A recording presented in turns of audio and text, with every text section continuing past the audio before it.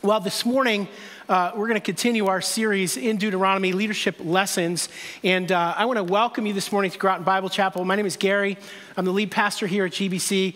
And I'm excited to dive into this sermon on Psalm 32. But I will just affirm what Alan said last week at the end of his sermon. I am not going to sing this morning. Surprise, surprise. That would be a bad plan in terms of people staying here.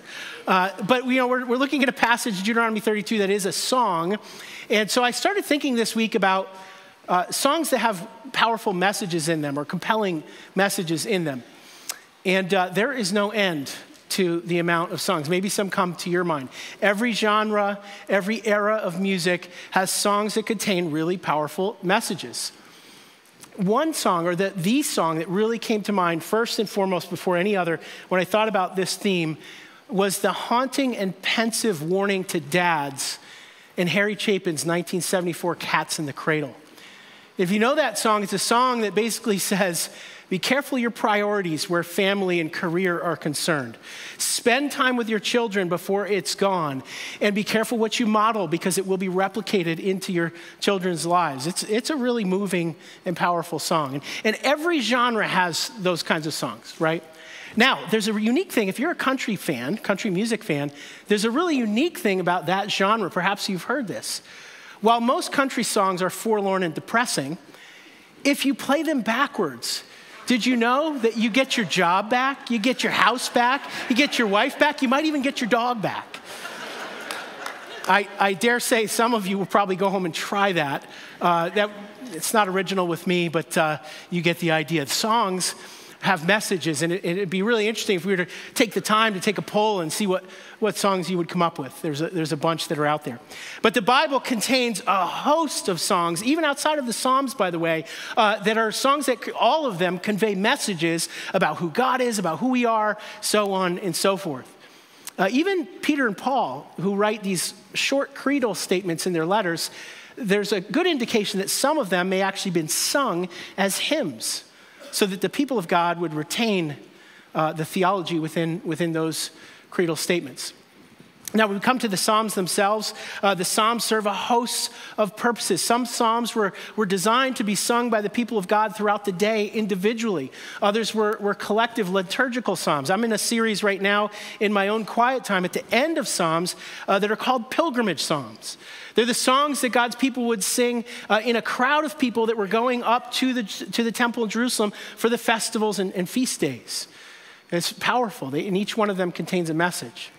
And Deuteronomy 32 is one of these passages in the Bible that is a song that contains a really compelling message.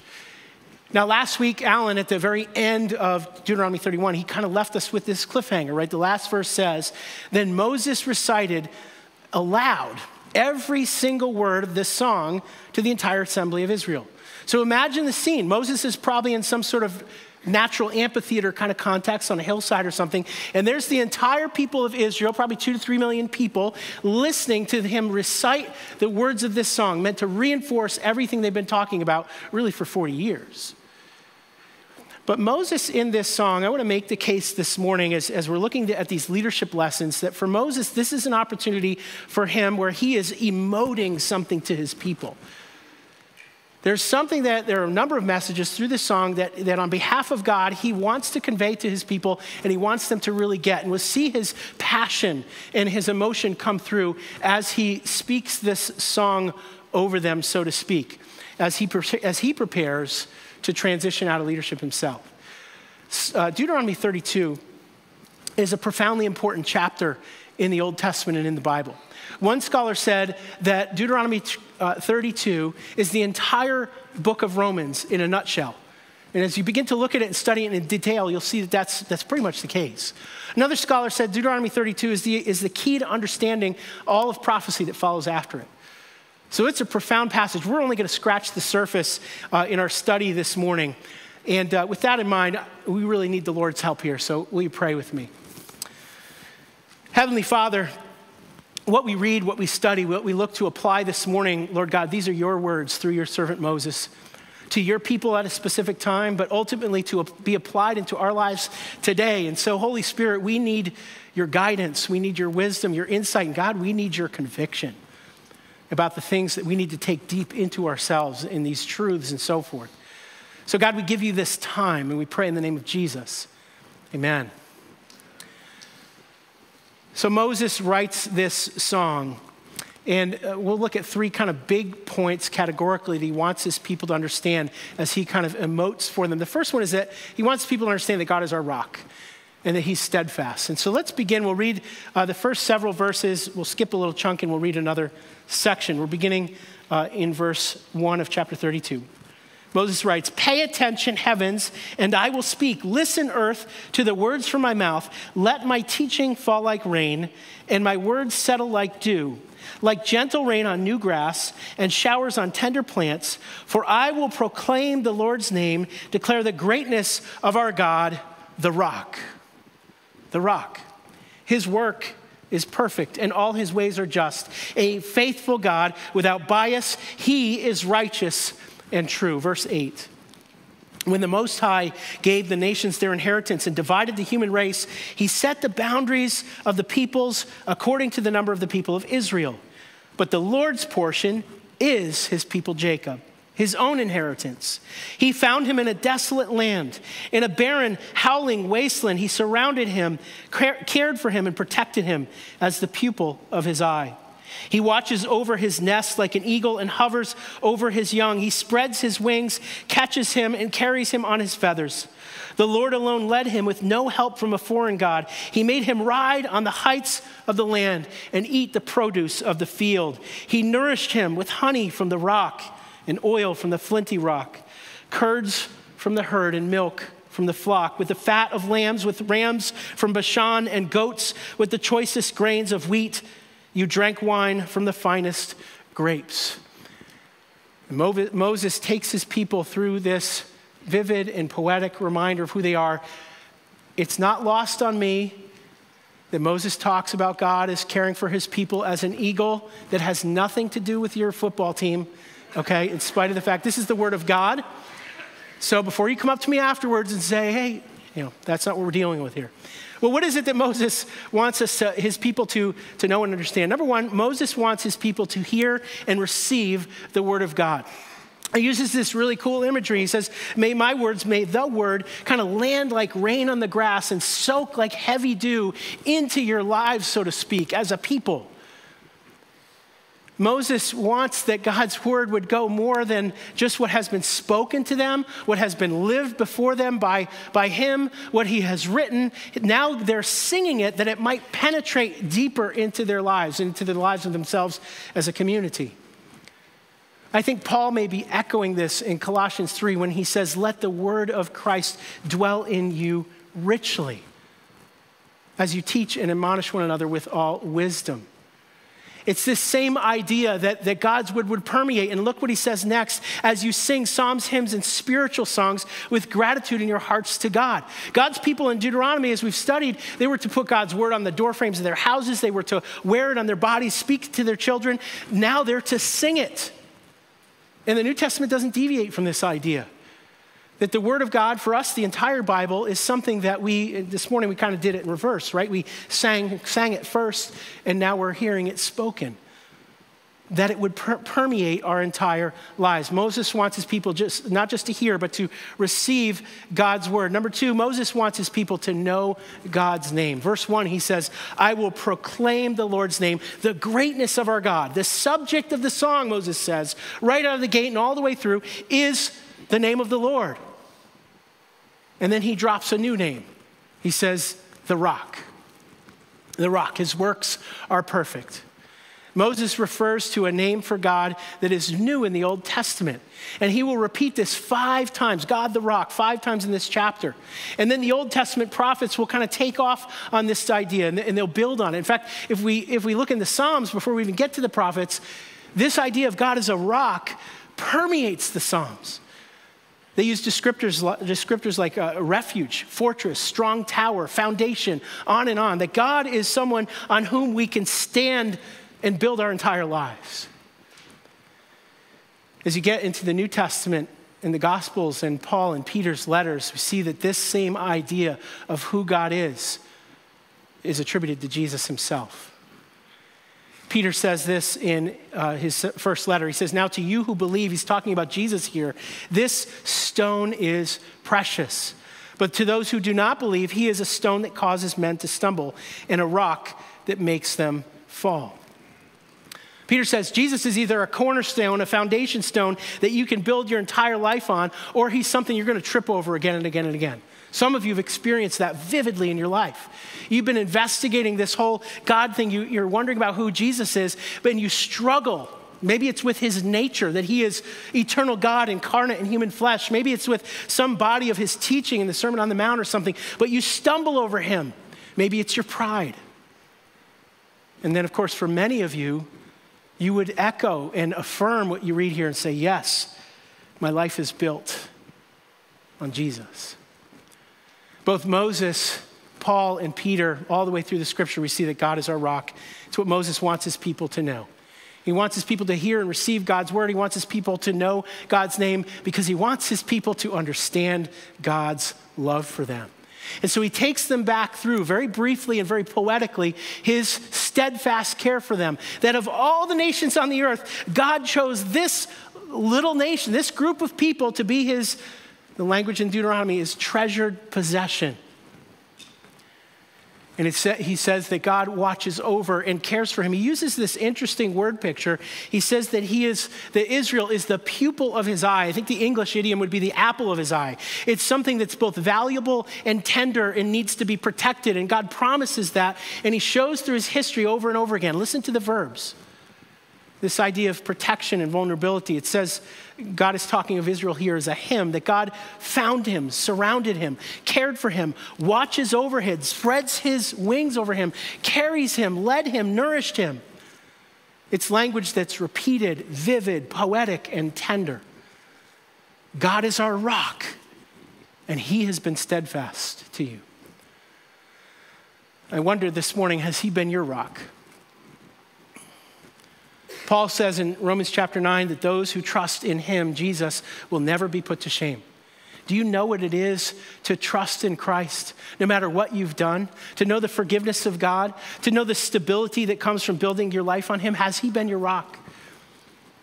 You know, one of the most disappointing and yet profound things I found in researching songs with messages, I'll give you just a couple of them real quick. Christina Aguilera's Beautiful, Michael Jackson's Man in the Mirror, Kenny Rogers' Gambler, is that every single one of those messages, and there are tons and tons more I'm sure you've thought of, every single one of them had this singular message that you are the authority in your life. You are the only one who's to be trusted. You're the only one who can change yourself or affirm who you are.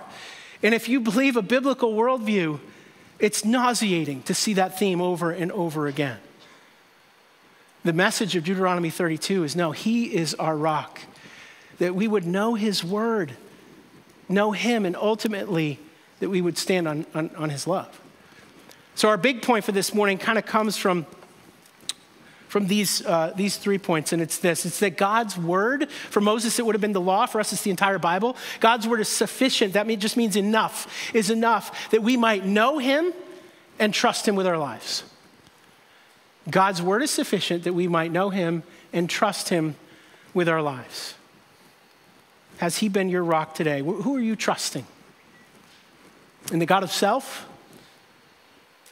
Or in the God of the universe in his son, Jesus Christ? That brings us to the second big block here Moses deals with, and it's that God is a God of retribution. Retribution just means the just punishment of God of his own people, discipline.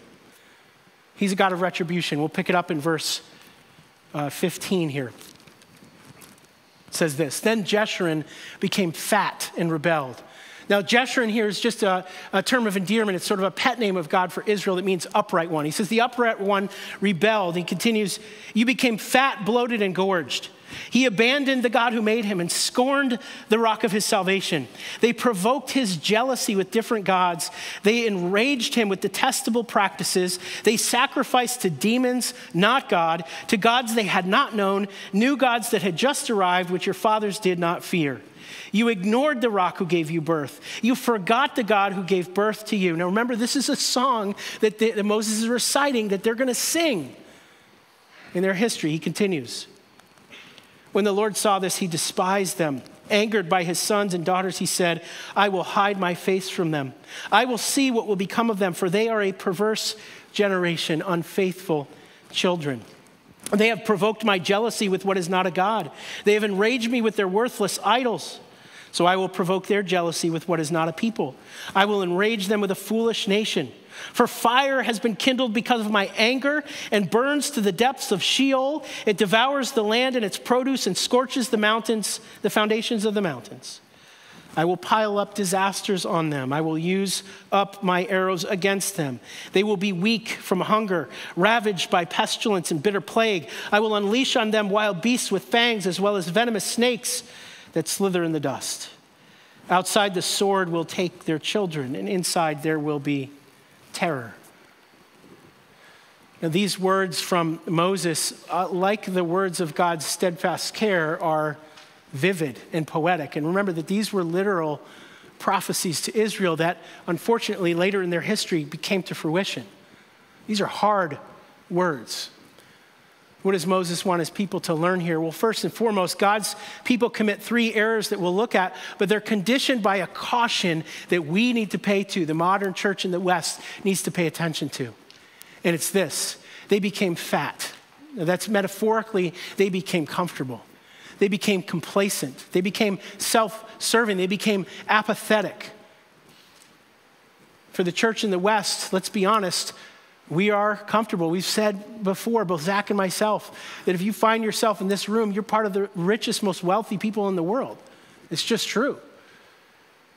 And it's a warning to us that not to become complacent. So what happens is they become a complacent people. They rebel against God, and they do 3 things. First, they abandon and scorn him, God, that is.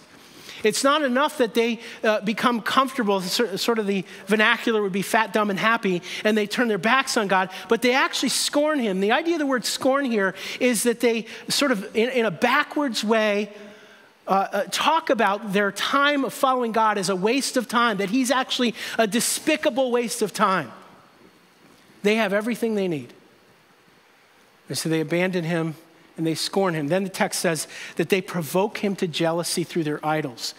What's at stake here is the idea that they intentionally and maliciously and purposely engage in the worship of the gods God told them not to spite him, out of that same spirit of scorning. And they worship idols that they've been warned not to. Now, we've talked about this a lot too, about what idols are. In ancient cultures, idols were largely wood and stone. But for you and me, an idol, fitness can be an idol. Fashion or anything material can be an idol. My family can be an idol. The sense of my own comfort can be an idol. Anything that gains a preeminence in my life for which I'd be willing to fight for, that supersedes who God is something that is perhaps an idol and something that I need to take a warning and be careful and be cautious about. God's people provoked him to jealousy through their idols, and then the text says that they ignored him and forgot him.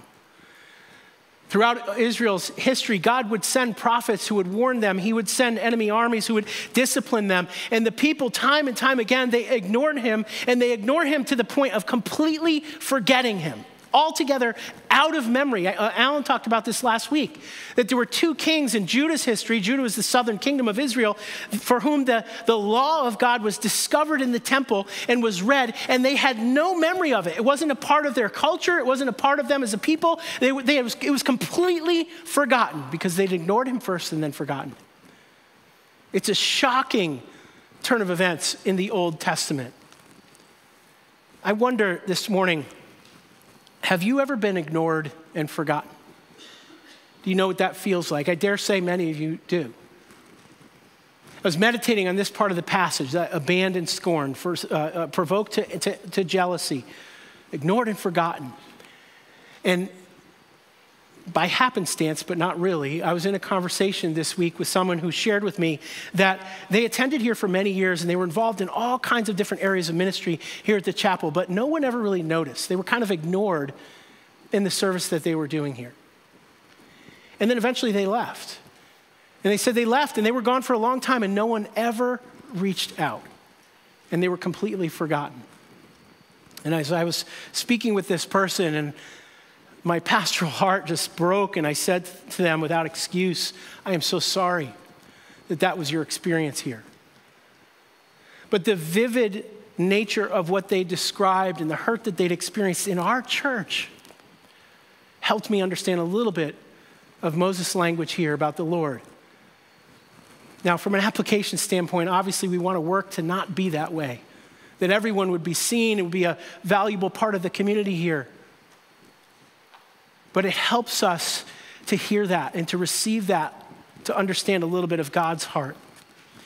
And so God's retribution of his people, his punishment of his people is just. And so God says he will provoke them to jealousy and he will punish them within and without. Now, I think we need to speak a little bit to the jealousy that God describes here. It's probably true that some of you, and it certainly was true for me, have wrestled with this question at some point. Well, wait a minute, what about the jealousy of God here? Isn't jealousy a sin? Why does it say that God was jealous? Well, first and foremost, when God talks about jealousy being a sin for us, remember that as human beings, that which we are jealous or envious for is always something that we don't own or that doesn't belong to us.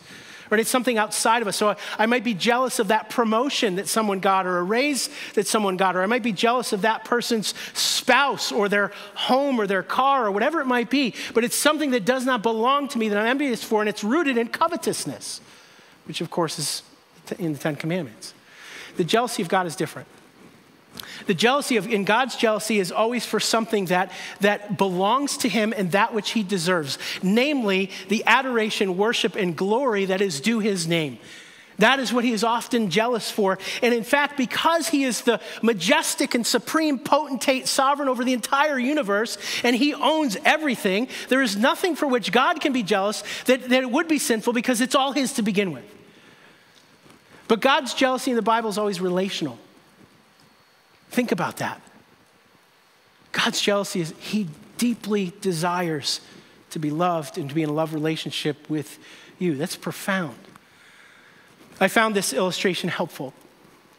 Imagine a husband and wife are in public together. And for the sake of the illustration, imagine that the wife begins to flirt with another man, maybe in a restaurant or something else. And we're not talking about like a loose comment that's misinterpreted. We're talking about she's engaging in really flirting and seeking the affection and maybe even the physical touch of this other person. For that husband to react with jealousy is not sinful. Why?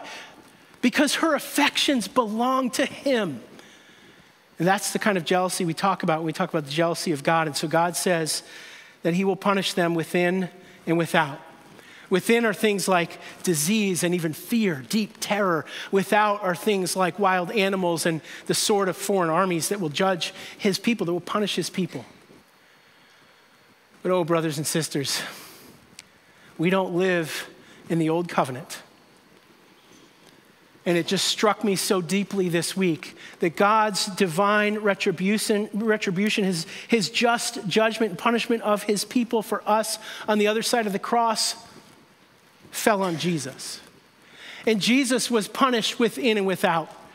Jesus was punished within, and that God poured out his wrath and the punishment that I deserved on his son, that Jesus absorbed in himself the punishment of God Almighty for all the sin of mankind.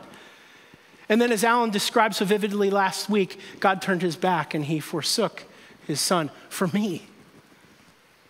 But he was also punished without. Jesus was crucified physically. He hung on a cross in the most brutal form of execution in the history of mankind. He was punished within and without. And our Bible is the story of God's just retribution poured out on Jesus for you. God's word, again, is sufficient for you to know him and to trust him with your very life. This is what Jesus has done for us. Have you trusted in him? Who are you trusting in today? He is a rock. And God's just punishment falls on him. Third big point this morning is he is a God of recompense. What do we mean by recompense? It's simply that God rights all the wrongs. God is a God who eventually will put everything to right. He'll square all accounts, as it were. And we see that he does this here in the Old Testament too. And he gives grace to his people in the process. And we don't understand always why God does what he does. I want to look at two very curious verses in this chapter, verse 26 and 27, it says, this is God talking, I would have said, I will cut them to pieces and blot out the memory of them from all mankind, if I had not feared provocation from the enemy, or feared that these foes might misunderstand and say, our own hand has prevailed. It wasn't the Lord who did all this. Isn't it curious that God gives grace to his people by punishing those that he'd been using to punish them because he's concerned about who's going to get the credit? It's a motivation that we probably can't fully understand. But remember that it's rooted in what God said a couple of chapters ago, that the preeminent thing that he's concerned about is the glory of his own name. And because he is majestic and sovereign and the supreme ruler of all the universe, it's right that he has that as the primary thing. In other words, it's not arrogance of God to want and to act in such a way that his name receives all the glory. It's the right thing because that's who he is. And so he will punish the enemies of Israel. And while we can't always make sense of those things, Isaiah reminds us, for my thoughts are not your thoughts, neither are your ways my ways, God says. And you know, as Christians in the modern era, we're not that different than the psalmist, right? We struggle when somebody we don't think deserves it gets grace. We struggle when someone we think does deserve it doesn't get God's judgment.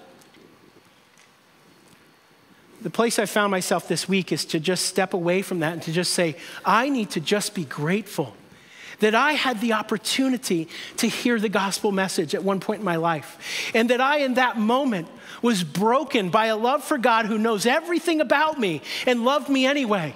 And that there was a moment in my life where I surrendered my life to Jesus and this divine transaction took place and I understood that I was his and that sometimes I need to come back to that first love over and over again and not worry about those who should get grace or not or get judgment. That's his business. I don't know what your moment was. For me, it was, I grew up in this church. I gave my life to Jesus as a really little kid. But there was a moment between my sophomore and junior years of high school. I was serving on a missions trip from this church as a teenager at his mansion in New Hampshire. I've shared this story before. And I was on a run deep in the New Hampshire woods in the pouring rain, and the Spirit of God spoke to my heart all but audibly. Because in the first couple of years of high school, I was kind of living a double life thing. Sundays and Wednesdays, church and youth group, one way, and at school, another way. And the Lord whispered, it was gentle. Who are you going to trust? Who are you going to follow? And I said, Jesus, I want to sincerely follow you. I don't want to be sort of bifurcated in my life. And the Lord surrounded me with people over the next couple months, and everything changed. Stand in the gratitude of that moment in your life. And if you don't have that moment, you need to beat feet down here this morning and have that moment today. Well, the next thing that Moses tells us is that God's vengeance belongs to him. He's a God of recompense. Verse 35, vengeance belongs to me, I will repay. In time their foot will slip. Now he's talking here to the wicked nations that have been conquering Israel. For their day of disaster is near, their doom is coming quickly. The Lord will indeed vindicate his people and have compassion on his servants when he sees that their strength is gone and no one is left slave or free. And he will say, where are their gods, small g? The rock, small r, that they found refuge in, who ate the fat of their sacrifices and drank the wine of their drink offerings. Let them rise up and help you. Let it be a shelter for you. See now that I am alone am he. There is no God but me. I bring death and give life. I wound and heal. No one can rescue anyone from my power. Verse 43. Rejoice, you nations, concerning his people, for he will avenge the blood of his servants. He will take vengeance on his adversaries. He will purify his land and his people. Not only is he God our rock, not only is he a God of just retribution, he's also a God of recompense. He will put all things to right one day. And note that it is not just his concern for who gets the glory, but it's also his compassion that motivates him, his compassion for his own people. And then there's this curious couple of lines where he basically is mocking the idols that Israel has followed, right? Where's the rock, small r, that you were following? Where are the gods, small g, you were sacrificing to? Where are they? Let them rescue you. It's all but sarcastic, although there's a loving undertone. It reminds me, if you're new to the Bible, there's a great story in 1 Kings 18. It's the story of the singular prophet of God, Elijah, going up against 450 prophets of a god called Baal. And they're to call on their gods to consume a sacrifice. And the prophets of Baal, literally for hours, are calling to their God and cutting themselves. And Elijah does what any godly and holy man of God would do. He taunts them. I think this is biblical grounds that sarcasm might actually be a spiritual gift. I'm kidding. But Elijah says, where's your God? Maybe he's on a trip. Maybe he's playing golf in Palm Beach. He doesn't actually say that. Maybe he's taking a nap. It literally says, read the text, 1 Kings 18. Because God is calling his people to account. Don't you see how foolish it is that you are standing on a rock that's not a rock? Whether it be trusting in some other idol or trusting in yourself. Note the last line of the song. Last line of the song says this: he will purify his land through judgment, and he will purify his people. As we come to the New Testament, we know through Paul's letter to the Romans chapter 8 that how he purifies his people, how he purifies me and can purify you is through the move of the Holy Spirit. It's what the Bible calls the theological word sanctification. God is the one who does the work. So what does Moses emote for his people? That they would know this God who is a rock. And I tell you, pastorally, Moses is a pastor of his people. And I long for that same thing for you. So I want to leave you with these couple of lines. The song is over, but near the end of the chapter, it says this, verse 45. After Moses finished reciting all these words to Israel, he said to them, take to heart all these words I am giving you. Verse 47. For they are not meaningless words to you, but they are your life. My friends, God's word leads us to life. His word is sufficient to know him and to trust him with our lives. Because his word speaks of God the rock, Jesus our firm foundation. Amen? So this morning, there's this really kind of interesting irony that we've been talking about singing. And so we want to actually end with singing some words that kind of echo some of the themes we've been talking about this morning together as God's people. Would you stand and we'll sing together?